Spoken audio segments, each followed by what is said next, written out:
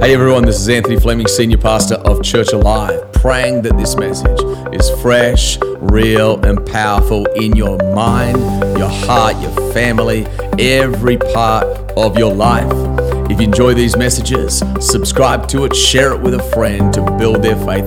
God bless you as you lean in to the power and presence of God's Word. Family, you can have a seat. High five the person next to you, headbutt them, do whatever you got to do to... I'm just kidding, don't do that. Were you grateful to be in church this morning or what? It's good to be in God's house. I consider you family. As Pastor Magno said, I'm from the southernmost part of this great state of New Jersey. How many actually just love the fact that you live in New Jersey? Listen, that wasn't very convincing. I do this all the time in our church. I'm like, you have to be listen, the taxes we pay, all the other stuff we have going on, like we're proud to be in Jersey. And people say a lot of stuff about people from New Jersey, but I always tell our church, you just better tell people how amazing it is. But honestly, from where God has placed us, I look at it at a vantage point of this. We have a lot of family and friends that are moving south, and people say, why do you live in New Jersey? And my response to people has always been this. I believe God has called me to reach the people of this region, and I'm here because God has me here. Can you say amen to that? That's the only reason we're here, is because God has us here. But I'm incredibly grateful and honored to be with you today. As Pastor Magno said, I have 5 children. We welcomed our 5th child, our son Malachi. He's 3 months old, and he's so great. I'm one of... what is that doing there? Did Magno do that? And so we're a growing family. Like I said, I'm one of 8. I think my parents have over 33 grandchildren, and we take the Bible seriously when it says be fruitful and multiply. And so if you want to know if I have a high view of Scripture, I do. I sincerely do. I don't have the ability to preach the same message, so I'm not going to attempt to do that, but I have something I want to share with you today. And before I do that, I do want to just remind some of you, and you know this, but may it just be a reminder that there's something exceptional that God's doing in this place. I was talking to Pastor Katie, and she goes, I love Baptism Sunday. And I said, isn't it hilarious that when we get out of our way of doing things for God and we're just obedient to what He says, He can fill the room through the power of baptism in a way that no worship song would ever do it, or no work of our hands would ever create. And so there's something beautiful and something powerful that God can do in the heart of people when you're just obedient to Him. Can you say amen? I want to take you and begin in Genesis. We're going to move to Matthew. We're going to be all over. Is that all right? It's just the way I think. And so, but I'm going to start in John 17. But I want to speak to you in this theme, or in this topic of understanding around what it means to know God, what it ultimately means to know God. It's a profound statement or question, I suppose, that we can unpack and tackle together. But I think what God is doing in the life of Church Alive is exceptional. I think what you're witnessing is exceptional. I don't think it's unique. I don't think it's common. And to dishonor something means to view it as common and ordinary. And so if you want to dishonor God, look at what's happening here as common and ordinary. The Bible says if you want to honor your bride, every time they walk into the room, you should not look at them as common or ordinary. And that's what it means to honor. It's what it means to give honor to God, to never view Him in a place of commonality or someone as ordinary. And that's a danger for us in our culture today, because we become so familiar with things, we discard the significance of them, and we no longer honor that which God honors. John chapter 17, verse 3, this is what the Scripture says. Now this is eternal life, that they know you, the only true God, and Jesus Christ, whom you have sent. The Scripture teaches us that there's really one way the lost world will know that we belong to God. And it's quite fascinating, because if you study the Scriptures and you're expecting to see this hierarchy of accolades and intellectual kind of theories and all this theology, and no, actually the Bible says if you want to be known, this is how you will be known unto men that you are mine, by the way you love one another. And if we can boil down the complexities of our journey with the Lord and understand that God God is ever present in our time of need, but he wants us to learn how to love one another, because in our learning of loving one another, I believe we have the ability to then learn how to receive the love that first comes from God. How many of you have been in church longer than 5 years? Can you put your hands up? And so you are familiar with being in church and being told, hey, you should do this, you should read your Bible. Have you ever been told to read your Bible? I'm not going to tell you not to. I want to be invited back. So reading your Bible is good. How many have you been told to pray? Have you been told to pray? Read your Bible, you've been told to pray. How many have you been told to be in the house of the Lord? And this isn't just Pastor Anthony Miriam's like ideas. Psalm 92:13 says, those that are planted in the house of the Lord will flourish in the courts of their God. Like the Bible teaches us all these things. But how many of you in your journey of faith, have realized that really what it means to walk with the Lord is to walk in obedience to what his word says? Now, I have 5 children. I've recognized that there are multiple avenues to get them to do what I want them to do. And I can threaten them, not a great tactic. I can use guilt, and sometimes if my kids aren't behaving, I'm like, I pretend the sad, oh, I'm so disappointed. Oh, Dad, don't do that. And so you can use like guilt and almost make them feel like they messed up. And you could do that to manipulate a desired outcome. And I'm sharing this with you because I don't want you to fall into this pit, into this line of thinking that really what Christianity is nothing more than behavioral modification. It's nothing more than you just trying to be the best version of you. Can I just help you? Don't try to do that. Because the best version of you is not really what you want to obtain. You want to fix your eyes on the author and the perfecter of your faith and look to Jesus. And because the best version of you is never good enough. So you fix your eyes on Jesus. The problem with the world is they're always saying, well, if you do this and you do that, and if you do that, the truth is you'll still be unfulfilled. You still won't walk in purpose. You still won't walk in freedom. But only Christ brings that. Only Christ brings that. So how do we, ultimately, the Bible says, this is eternal life, to know God. To know God. I always thought eternal life is when this life is over, then we enter into eternity. The Bible says eternal life is to know God. You can walk in eternal life right now. To know God. And to know God is not only this work by the Spirit of God and the Holy Spirit, this impartation of revelation of really the ability given by God to see him for who he really is. The Bible says that God draws all men unto himself, that he's placed inside of each one of us this longing, this emptiness. God has placed into the heart of man this longing for eternal things, but he draws you to himself.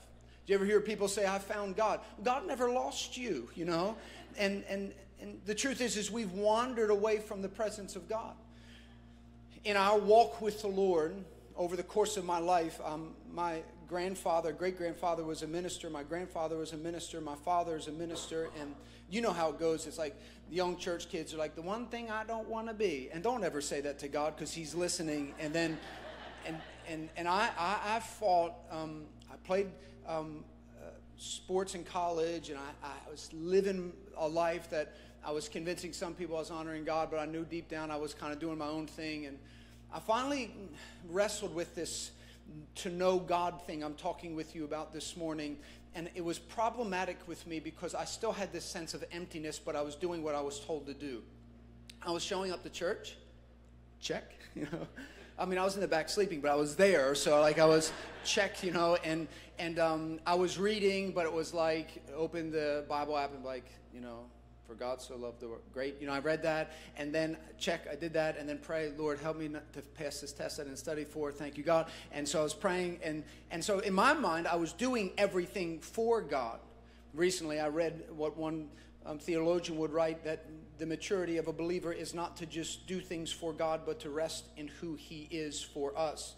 This idea of knowing God first produces within us this desire to do things for God. Order is important. And if order is out of place, the end product is messed up. That's why in Matthew 6:33, Jesus says, seek first the kingdom of God and his righteousness, and all of these things will be added unto you. my daughter, she is 10 years old, Harper. She's the oldest. And how many of you are the oldest in your family? It's hard being the oldest. I wasn't. I was able to be the delinquent. And the oldest is hard because the standard's high. You got to be the best. Everyone is compared to you. And look at you. Act right for your kids. And I'm like, oh, man, I'm glad I wasn't the oldest. I was third. And she recently started baking, and she loves it. And I don't want to, I can easily micromanage and be over top. And like, I just want to train. I want to be with her. I want to have fun. And she's always like, Dad, get away. And I'm like, it's all right. I just let me. She's like, no. Get out of the kitchen. So I'm not even allowed in the kitchen, but she starts cooking, and she's asked me sometimes, she'll say, like, can I do this? Can I do that? And I'm like, just follow the recipe. It's easy. Just follow the recipe. And so she gets things out, and she'll make some things, and she'll go try it. And like, this is hard for Dad because you want to always celebrate your kids and be like, you're the best at everything. But if it's bad, it's just really hard to fake it. And I don't have that gift. And so it's like, honey, this tastes like crap. I don't know what happened. It's not good. And then I start asking her, I'm like, what did you do? And she's like, well, I didn't have that, so I used this. And I didn't have that, and I used this. And it says do it in this order, but I did this. And like, it looks right. And I'm like, doesn't taste right. Did you taste this? You know, and she substitutes salt for sugar or like whatever it is. It was like, it was not good at all. And I just was laughing. But the truth is, many of us can fall prey to this journey of faith with the Lord, that we're doing things for God and we're wondering why nothing is changing. And we always feel still tired, exhausted, and we're not like, you know, you read scriptures and it says, be joyful always. And you're like, yay, you know, there's nothing in it. And it's like, then you come to Church Alive and everyone seems like they've had 45 espressos and, you know, and then you have to match at least close to it. So when you come in, you're like, you know, get me to my seat, you know? And I remember being in church like that, being raised, and it was like you'd come in and the greeter like was always like, hi, it's so good. I'm like, get out of my way. You know, I want to get to my seat. And so I've always seen this disparity in the people of God. And I've always asked myself, like, what is it? Maybe it's like when Pastor Manu leads in worship that I need to just do what some people in the front were doing in my church and just lift my hands, because apparently that's like what people do. And so you just lift your hands, and maybe that's it. Maybe I need to get a new translation. Maybe this message is just dishonoring to God translation, and so I need to get the NASB or the ESV. I don't know. And you start working to do things for God. It'll lead you down a path of feeling empty, feeling like you have a sense of inadequacy. But I want to encourage you today, if you get nothing else out of our time together other than I come from a big family and I'm really at the southern part of the state, get this, that God allows you in the autonomy of the free will that he gives you to choose what you will put first. Like when I say to my daughter, go ahead and bake. Like, I'm not standing behind her as her dad saying, no, don't do that, it's going to be bad. Have a go. And this is the free will of God. He doesn't manipulate your behavior. He doesn't say, whoa, don't do that. Because I always tell people, I said, no, when I said yes to Jesus, I freely followed Jesus. I know some people follow Jesus and they look like they're forced to follow, like they have a gun to their head because they're not happy. But I don't do that. I freely follow Jesus. Amen? And that's what it means to be a follower of Christ. I choose to fix my eyes on Jesus. We were singing a song that there's freedom here, there's healing here. And if you sing those songs and you're doing everything right, but you're not walking in it or experiencing it, it can lead you down a really strange path. And it can lead you down this path. Well, I'm doing everything for God. I'm checking all the boxes. I'm sincere.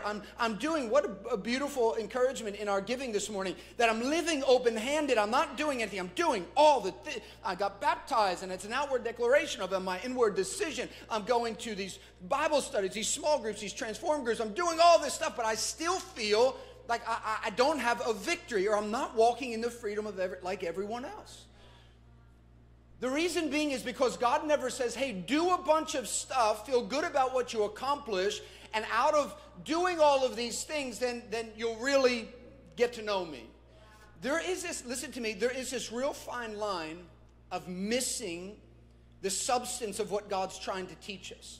When the scriptures say to be planted in the house of God, to meditate on the word of God day and night, to give the first to God, to seek first the kingdom of God and his righteousness. And the Bible's given priority, saying this should be first, this should be ordered, this should be common, this should be consistent. And the Bible lays this all out. We can easily place that of doing before knowing.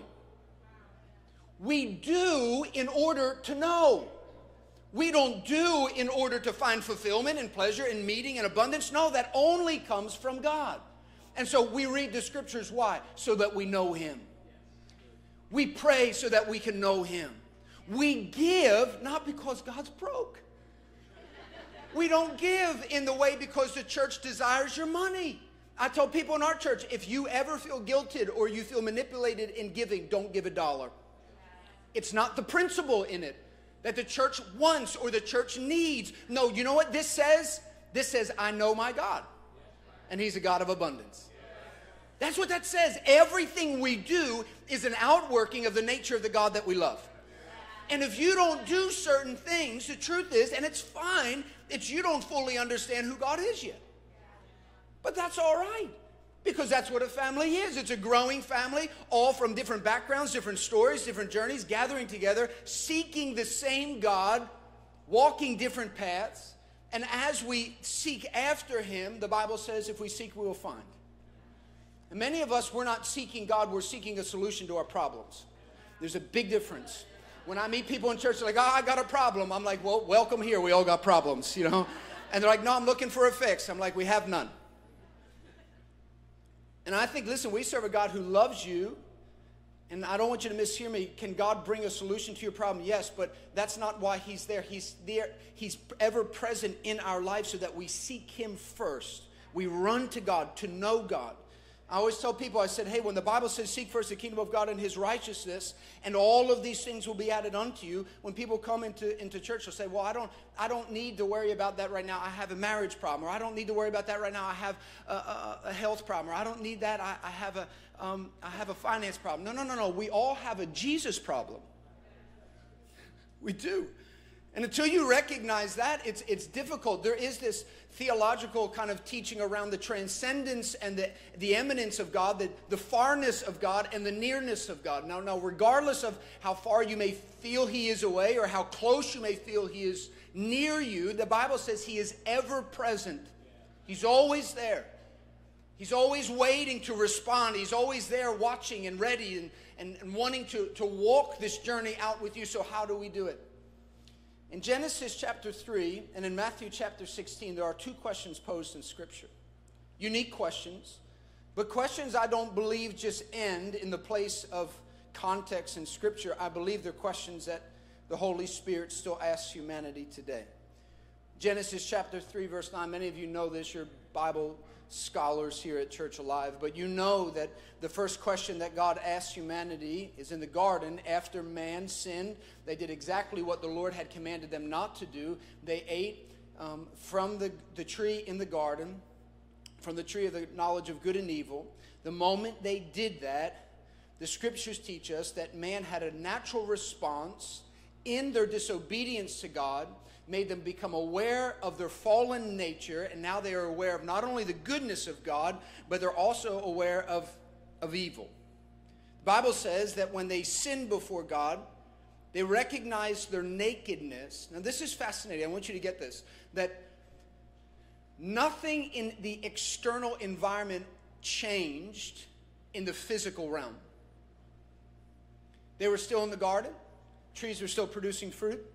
Animals were present. They walked in the cool of the day and spoke to God. The Scriptures never say that they saw God, but they spoke to God. God spoke to them. Man spoke to God. Perfect harmony. Man chooses to walk outside of the order that God established. And when that happens, man has a natural reaction to hide. First question in the Bible is God asking humanity, where are you? Right? Now, I don't want to be Dr. Phil. That's not my intention in asking this today. But I suppose there's a question that must be addressed. It must be, you need to circle the wagon around this question. I don't care how long you've been walking with God or if you've never surrendered your life to Jesus. You need to ask this question or respond to this question as if an eternal, everlasting, magnificent God is asking you right now, today, this Sunday morning, where are you? emotionally, spiritually, relationally, in your fulfillment, in your purpose, in everything in life. Where are you? And why is this important? Because until you recognize where you are in light of who God is, it's very difficult to have direction to where you should go. Do you know in John chapter 9, Jesus is in a conversation with the Pharisees.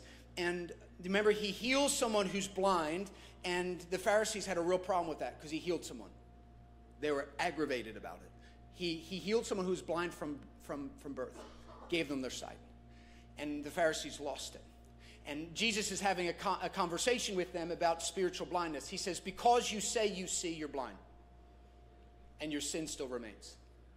Do you know what Jesus is saying? Because you're telling me that you have the ability to see, without me, you're blind. Because Jesus is making something very, very simple. He's saying the only way any of us in our humanity have the ability to see spiritually is with Jesus. And if you say, no, I can do it without him, I can fix this, he says, no, your blindness still remains. Your blindness still remains.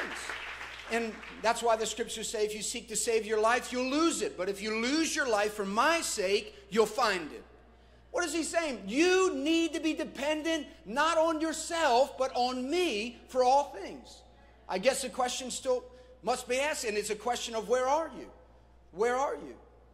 And it's imperative to make sure that we reiterate the obvious in this scenario. God was not, for whose benefit was he asking the question? It's not his, right? He was asking it for Adam's benefit. It's not like God's like, oh, lost him, where'd he go? Don't know, lost, misplaced him. No, he knows where Adam is. He's hiding. It's embarrassing. He's like, what are you doing? What are you doing? And the same question could be posed to us. It's like, hey, you're not giving. What? Why are you not giving? Hey, you're not in small group. Why? What are you doing? Hey, you're not in church. You're not in community. You're not in my word. You're not praying. What are you doing?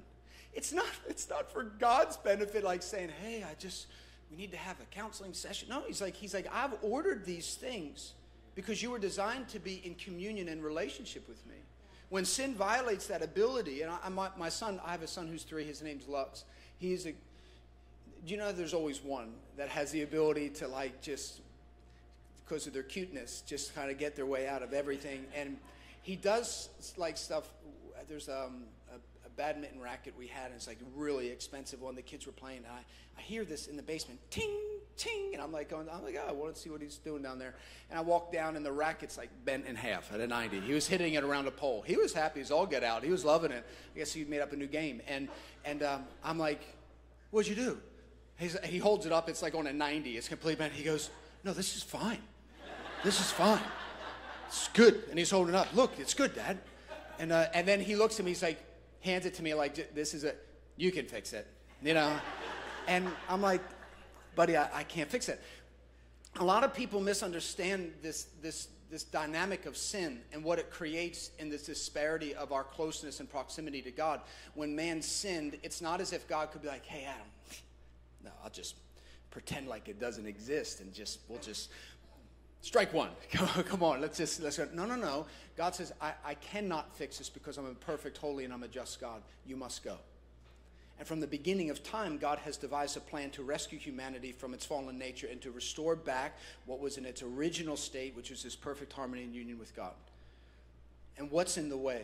Sin. Sin is a manifestation of anything that's before God. Idolatry is placing all of these pursuits, accolades, materialism, all these other things that we desire first, that is in front of God. To know God. To know God means to walk with him, to seek him first, to be in common relationship with him. This question is accelerated in the New Testament in Matthew chapter 16, verse 13 through 20. Peter is having this dialogue with Jesus, but before Peter has this dialogue, Jesus is sitting around and all of the disciples are around him, and he says, who do people say that I am? It's equivalent to someone coming up to you at Church Alive and saying, hey, see that person over there? What do you know about them? Tell me what you think of them. I'm like, oh, all right, here's a go. I know this about them. I know this. Some people say this. Some people say that. Some people say they're full of themselves. They have a lot of money. They don't have any money. They have a hard childhood. We just describe everything. Jesus poses that same question to the disciples. Who do people say I am?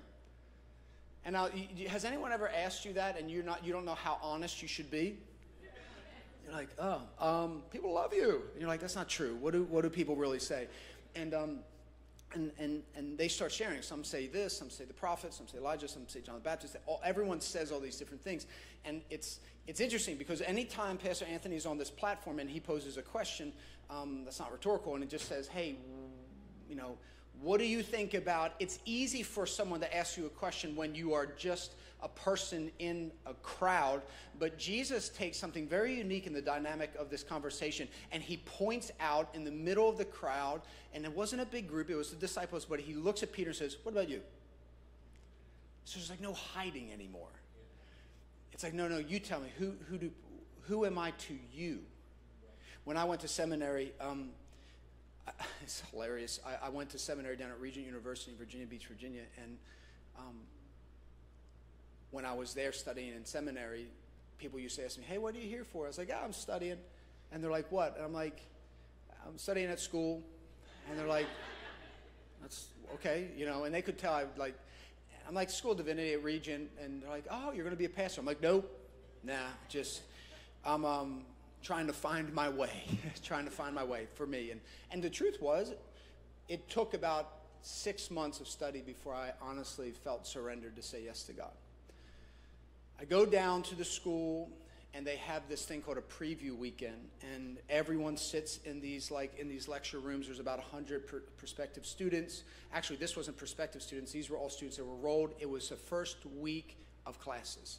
At the time, it was only a graduate level class. I was in the School of Divinity studying to get my master's in divinity, later went to the School of Psychology and Counseling, and I'm there in in this lecture room, and I'm late, which is, showing my best, showing up late, and I'm sitting in the back, and I parked at the wrong spot, and I was like really heavy that time. I was heavy, and I remember running across, I'm sorry, I'm talking too fast, and I was running across the campus, and I never wear ties, and I'm like, whoever thought of ties? Oh. And so I had this tie on, and I couldn't breathe. My face is bright red, and I finally get to the class, and it's like, doesn't matter how quiet you try to get into a place, people are like, oh, who's the late one, and everyone turns around. I sit in the back, and there's a professor talking. Another professor comes up and starts talking, and there's about 100 people in the room, and he's asking questions. Now, how many of you believe that God can use you to change the world? And everyone's like, and I'm like, in the back, and I'm being so cynical. And listen, this is what I want you to know. If you're here today and you're just like, I don't know about this, I don't care, your enthusiasm or lack thereof does not alter the love or the passion that God has towards you. This is what you need to know about God, and this is so good for us. This is so good for us because you can get upset about your coffee or not having creamer this morning for your coffee. You're like, oh, my day is ruined and all this stuff. And it's like, God doesn't allow your whining, your complaining, your ignorance, your arrogance, your pride. Nothing gets away of his love towards you. He loves you. Unconditionally, he loves you. And I know I'm saying that you don't understand it. I still don't probably fully grasp it or understand. I don't know if we can. But I was sitting in the back of the room, and the professor comes up and he goes, my kids were doing something this morning. They were getting down in their sprinter stance, and they were saying, ready, set, go, and they were running. And, I just feel like God gave me a word for someone here today. And he goes, I don't know where you are. He goes, but I need someone just to show a little, just to help me with this. And he's looking around the room, and again, this is graduate level. I'm like the only 20-year-old in the room. I feel completely inadequate. They said, what was your undergrad focus? And I was like, football. That's what I studied. And they're like, I didn't know. It wasn't early Jewish history. I was like, no, it wasn't. It wasn't Aramaic. It wasn't, Greek, Hebrew. I don't even know if I read the whole Bible yet. I can't even spell Habakkuk, okay? And so I'm sitting in the back, and he goes, hey, you, in the back there. Now, I'm not going to lie. I did for a long time about this. This is literally what I did. When he said you in the back, I pulled the old, got to tie my shoe. I did that. I'm not kidding. I literally bent all the way down, and I was like, I'll stay here all day until he calls someone else. And so I was literally down because I'm waiting for him to say, oh, yeah, come on. And then someone comes up, didn't move. He said, no, you. And so then all of a sudden I hear feet. And he walks up there and says, hey, what are you doing? Are you tying? Yeah, you bending down. Come on up here. I nearly said, I quit, and I'm walking out. Like, I'm done. This ended before it started. And so I'm like, oh, yeah. Then you have to play like you weren't hiding, you know? It's like, no, I'm not hiding. No, I'm here. The spiritual implications in this are frightening because many of us do this with God and with our own honesty. Vulnerability means that you have a willingness to be wounded. The only way you really grow is to have a vulnerability that says, I'm willing to acknowledge where I am. There's a fascinating thing in a correlation between the question God asked Adam in the garden. When the first thing Adam does, it says that he makes out of figs and leaves something to cover his intimate parts. Because he recognized his vulnerability and exposure before God. And he felt inadequate. So he's like, oh yeah, come on up. And I'm like, oh yeah, of course, I love doing this. Yeah, I walk up, all confident, because Jesus is my Savior, and I'm confident in front of people. I'm like, I'm going to throw up. And I walk up to the front, and he goes, hey, I don't know if you've ever been a sprinter. I felt like saying, look at me. Do I look like a sprinter to you? And so I'm trying to do the fake smile, like, everyone's looking at me, and he's like, why don't you get down to sprinter stance? Now, mind you, I think I'm going to rip my pants. And I'm like, I'm doing one of these. He goes, yeah, just get your hand on the ground. And I'm like, I can't, So I'm kind of like, and he's standing behind me, and he's literally saying, some of you have been struggling to acknowledge the call of God on your life. You're timid, you're resentful, blah, blah, blah. And he's like doing one of these on my back. And the whole time he's doing it, I'm just literally like, I said, everything you're saying is what I'm feeling. And he goes, and I believe that was for someone out here today. And I'm like, oh my gosh, And I walk back to the hiding place in my seat. Sometimes God loves us so much that he doesn't permit us to hide any longer. And if you're here today, know that God loves you. He's not calling you out to break you. He's calling you out to free you from a bondage that you're unable to free yourself from. And there's a power in that. There really is. I want freedom. I don't know what to do. You keep walking towards Jesus. Don't make it more complicated than it is. Just keep walking towards Jesus. If you're struggling in this area or that area, it's like, what does the Word say? What does God's truth teach me? What should I do? But it's not just about doing things. James says this. He says, do not deceive yourselves into thinking you can merely be hearers of the Word. You must do what the Word says. There is this spiritual dynamic that happens in this physical realm when we walk in accordance to what God's Word teaches us. He says, don't deceive yourself. For many years, when people would talk to me about the Scriptures, I'd say, yeah, I know that. What I was telling them that I was familiar with what the Word says, but the truth was I wasn't walking in it. The power is not in knowing it. The power is in walking in it. Can you say amen? Amen. He says, Peter, who do you say that I am? It's like a spotlight. We don't do this to people who are new to church, but can you just imagine everyone's here and it's like the lights go out and then just one light shines over your seat. We're not going to do this, so don't panic. And it's like, can you share your name? What do you think of Jesus, And they're like, there's a reason humanity has a greater fear of public speaking than of death. There's something wired in our humanity that causes us greater fear to be judged by other people than anything else. And we spend more time in our culture today trying to present a person through social media that we think we should be than who we really are in Christ. If you took as much time as you do in presenting where you are, who you want to be, who you should be, who people tell you should be, but to everyone else, and then you have this epiphany. The only one that really matters to whom I present myself to is God. And if I do that, all of the other fulfillment, the joy, the meaning, the affirmation, the abundant life that he promises in John 10:10 will come to me. But I must put him first in it all. We make it very complicated. We make it very confusing, but it's really not. In James chapter 5, he talks about the power of prayer. When we talk about these questions, whether where you are in your journey of life, or maybe answering that question of who Jesus is, that question that Jesus asked Peter in that context of speaking to the disciples, I believe that question he asked him is continually asked throughout humanity every single day, every hour of every day. Jesus is asking you today, he says, well, who do you say that I am? I remember growing up when people asked me theological things or religious questions, I'd always just lean over, look at my parents and be like, what do you want to say? And they'd be like, no, good. I'm like, yeah, what they said, And you grow in your walk with God and you realize you can't stand on the revelation that your parents have of Jesus. Some of you are young and you've been raised in church. There is nothing greater for your future than for you to be raised in the house of God. To all the moms and the dads who have been fighting with your children to get in church, maybe it happened this morning, but they're here with you, good on you. Keep fighting the fight of faith. Keeping your kids. You don't recognize what you're saving them from. I thank my parents all the time for being faithful in their walk with Jesus. Not in dragging me, but in your faithfulness to God. And I know they weren't perfect, but I just said, thank you for doing it.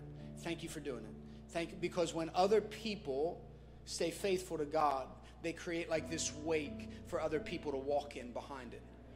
So many of us don't realize that you've come to faith because of other people's faithfulness to Jesus. Other people's generosity to Jesus. Other people's willingness to serve the needs of other people. And God opens doors so that you can answer that question that Jesus asked Peter, who do you say that I am? When he asked that question to Peter, I can't wait to meet Peter someday, but he's like quick to respond. He says, you are the Son of God, the Messiah. And Jesus says something back to him where it's almost deflating in some sense, but it's a reminder in the other that God will always get the glory. And so if your motivations are off, it's all right. I just want you to know the Bible says that God will not be mocked. A man will reap what he sows. And so if you sow with selfish deceit or with ambition or with poor motivation, God's not, he'll use it, but you won't get the glory for it. He will. He always does. He says, you are the Messiah, the Son of God, the Christ. And he says, flesh and blood has not revealed this to you. So many people today are like, well, I want to see, I want to touch, I want to experience. You want to come to the knowledge and the revelation of God apart through the divine supernatural sovereignty of who God is. But the Bible says that the revelation of the Father comes alone through the Holy Spirit. This is what it means. God shows himself to humanity and draws people to him. And he says, you did not come to this understanding through flesh and blood. He says, but my Father in heaven revealed it to you. So it's almost like everyone at first was like, wow, Pete, you figured that out? And then he's like, no, he didn't. The Father showed him. And they're like, but it's the Father. And he reveals himself to all of us. He's no respecter of persons. It's like my heart and my journey right now in building our church. I mean, I feel like when we drove up, it doesn't feel like farmland and just cornfields where we are. But now that we drive up here, it's like, it's farmlands and cornfields, But with all that happens in life and through life and all the circumstances we're living in as a nation and all these different things, I believe everyone is always asking themselves questions about where am I, and ultimately lead you to a question about eternal things. Eternal things. Is heaven real? Will I end up there? Well, I got to show up to church because I just want to make sure that I'm right with God. It's like, no. Hey, welcome to church. You can't buy salvation. It's like, well, what do I need to do? Well, you can't work for it. You're like, well, if I can't work for it, I can't buy it. It's like, well, what can I do? It's a gift. It's a free gift. It's given to you. But there is a requirement. It's like in Christmas, someone gives you a gift. You can't say, it's everything I wanted. No, you just open the gift and then thank them. But you need to open it. The act of salvation is this acknowledgement, just like I was talking about in the blindness of the spirit religious leaders, is God wants you to recognize where you are first. It's really what salvation is this. It's you can't, God can. Like, well, I'm going to become something of myself. No, that's great. Become something of yourself. It won't ratify sin. It won't redeem you. It won't justify you. It won't stand you covered in the blood of Jesus in perfection before the Father in heaven. Do you know there's one final test in our life? According to Scripture, there's one final test, and this is the final test when you stand before the Father in heaven. And there's not like a group family thing where it's like, well, my dad will take care of that. No. Every single one of you will stand before God, and he'll ask you one question. You know what the question is? It's this. What did you do with my son, Jesus? That's it. There's one other moment of rewarding those who first get the first question right. But the first judgment is that. What did you do with Jesus? And I don't know about you, but I love to just know what's on a test before the test shows up. Like, just tell me what it is. I just want to know it. That's it.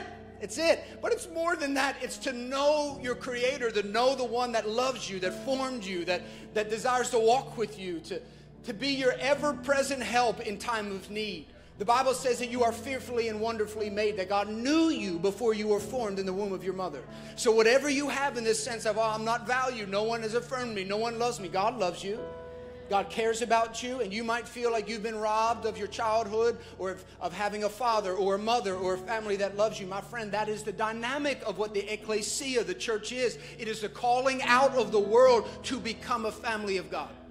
And what the world robs you of, God restores. It's what it means. Whatever the world robs you of, God restores and brings back to your life. I want to pray for some of you today. What a privilege it would be to pray with you. Could you bow your heads and close your eyes? Maybe you're here today and you're familiar with Jesus. You understand what it means to surrender your life to God. And maybe you're here today and you've been visiting for a while. You've been floating this idea or this concept in your mind like, maybe I could belong here. Maybe this is a place. I've invited some people recently to our church, and they said, well, I'd come, but I believe that you would have the expectations of me changing, like you would want me to change. And I smiled and I said, my friend, the greatest compliment anyone could give me now from when I first met them is that I've changed. And so I'm not changing into who I want to be, but I'm changing into the person of Jesus Christ. And so I believe that this truth, this word, actually brings me to greater freedom. And everything in opposition to it leads me into greater bondage. The Bible says that God sent His one and only Son. The most famous, frequently quoted scriptures in all the Bible is John 3:16. For God so loved the world that He gave His one and only Son, that whosoever believes in Him will not perish but have everlasting life. For God did not send His Son into the world to condemn the world, but to save it. God doesn't come to condemn you. He's come to save you. And you might be here today and there's two postures of the heart when they hear that. Well, what do I need to be saved from? It's a sense of self-righteousness and arrogance. Well, I don't need to be saved. I got a 401k and I got a house and I got this car and I got all these things. I'm fine. And then the other side is self-condemnation. It's like, well, no, I don't think God can save me. I don't know if Jesus is enough. Do you know Jesus is not offended by either reaction? He speaks to both, one with compassion and one with truth, saying, I am the way, the truth, and the life, that no one comes to the Father except through me. Do you want to walk in freedom, healing, hope, purpose, value? You surrender your life to Jesus. He's the only one that can set you free. I want to lead you in a simple prayer. The Bible teaches us in Romans 10:9 that if we confess with our mouth that Jesus is Lord and believe in our heart that God raised Him from the grave, we shall be saved. So we're going to say a simple prayer, and family, I'm going to ask you, let's lead people to Jesus right now. Let's say this prayer together as a family. If you're saying it for the first time, you're not going to say it alone. Your new family is going to help lead you in this prayer of salvation. So repeat this prayer after me. Say, Dear Heavenly Father, I receive your Son Jesus as my personal Lord and Savior. Forgive me of my sins and come into my heart. I believe that you died on the cross and conquered sin in the grave. I'm now a Christian. Christ now lives in me. In Jesus' name, amen. Amen. Church Live, come on, clap for everybody that said yes to Jesus.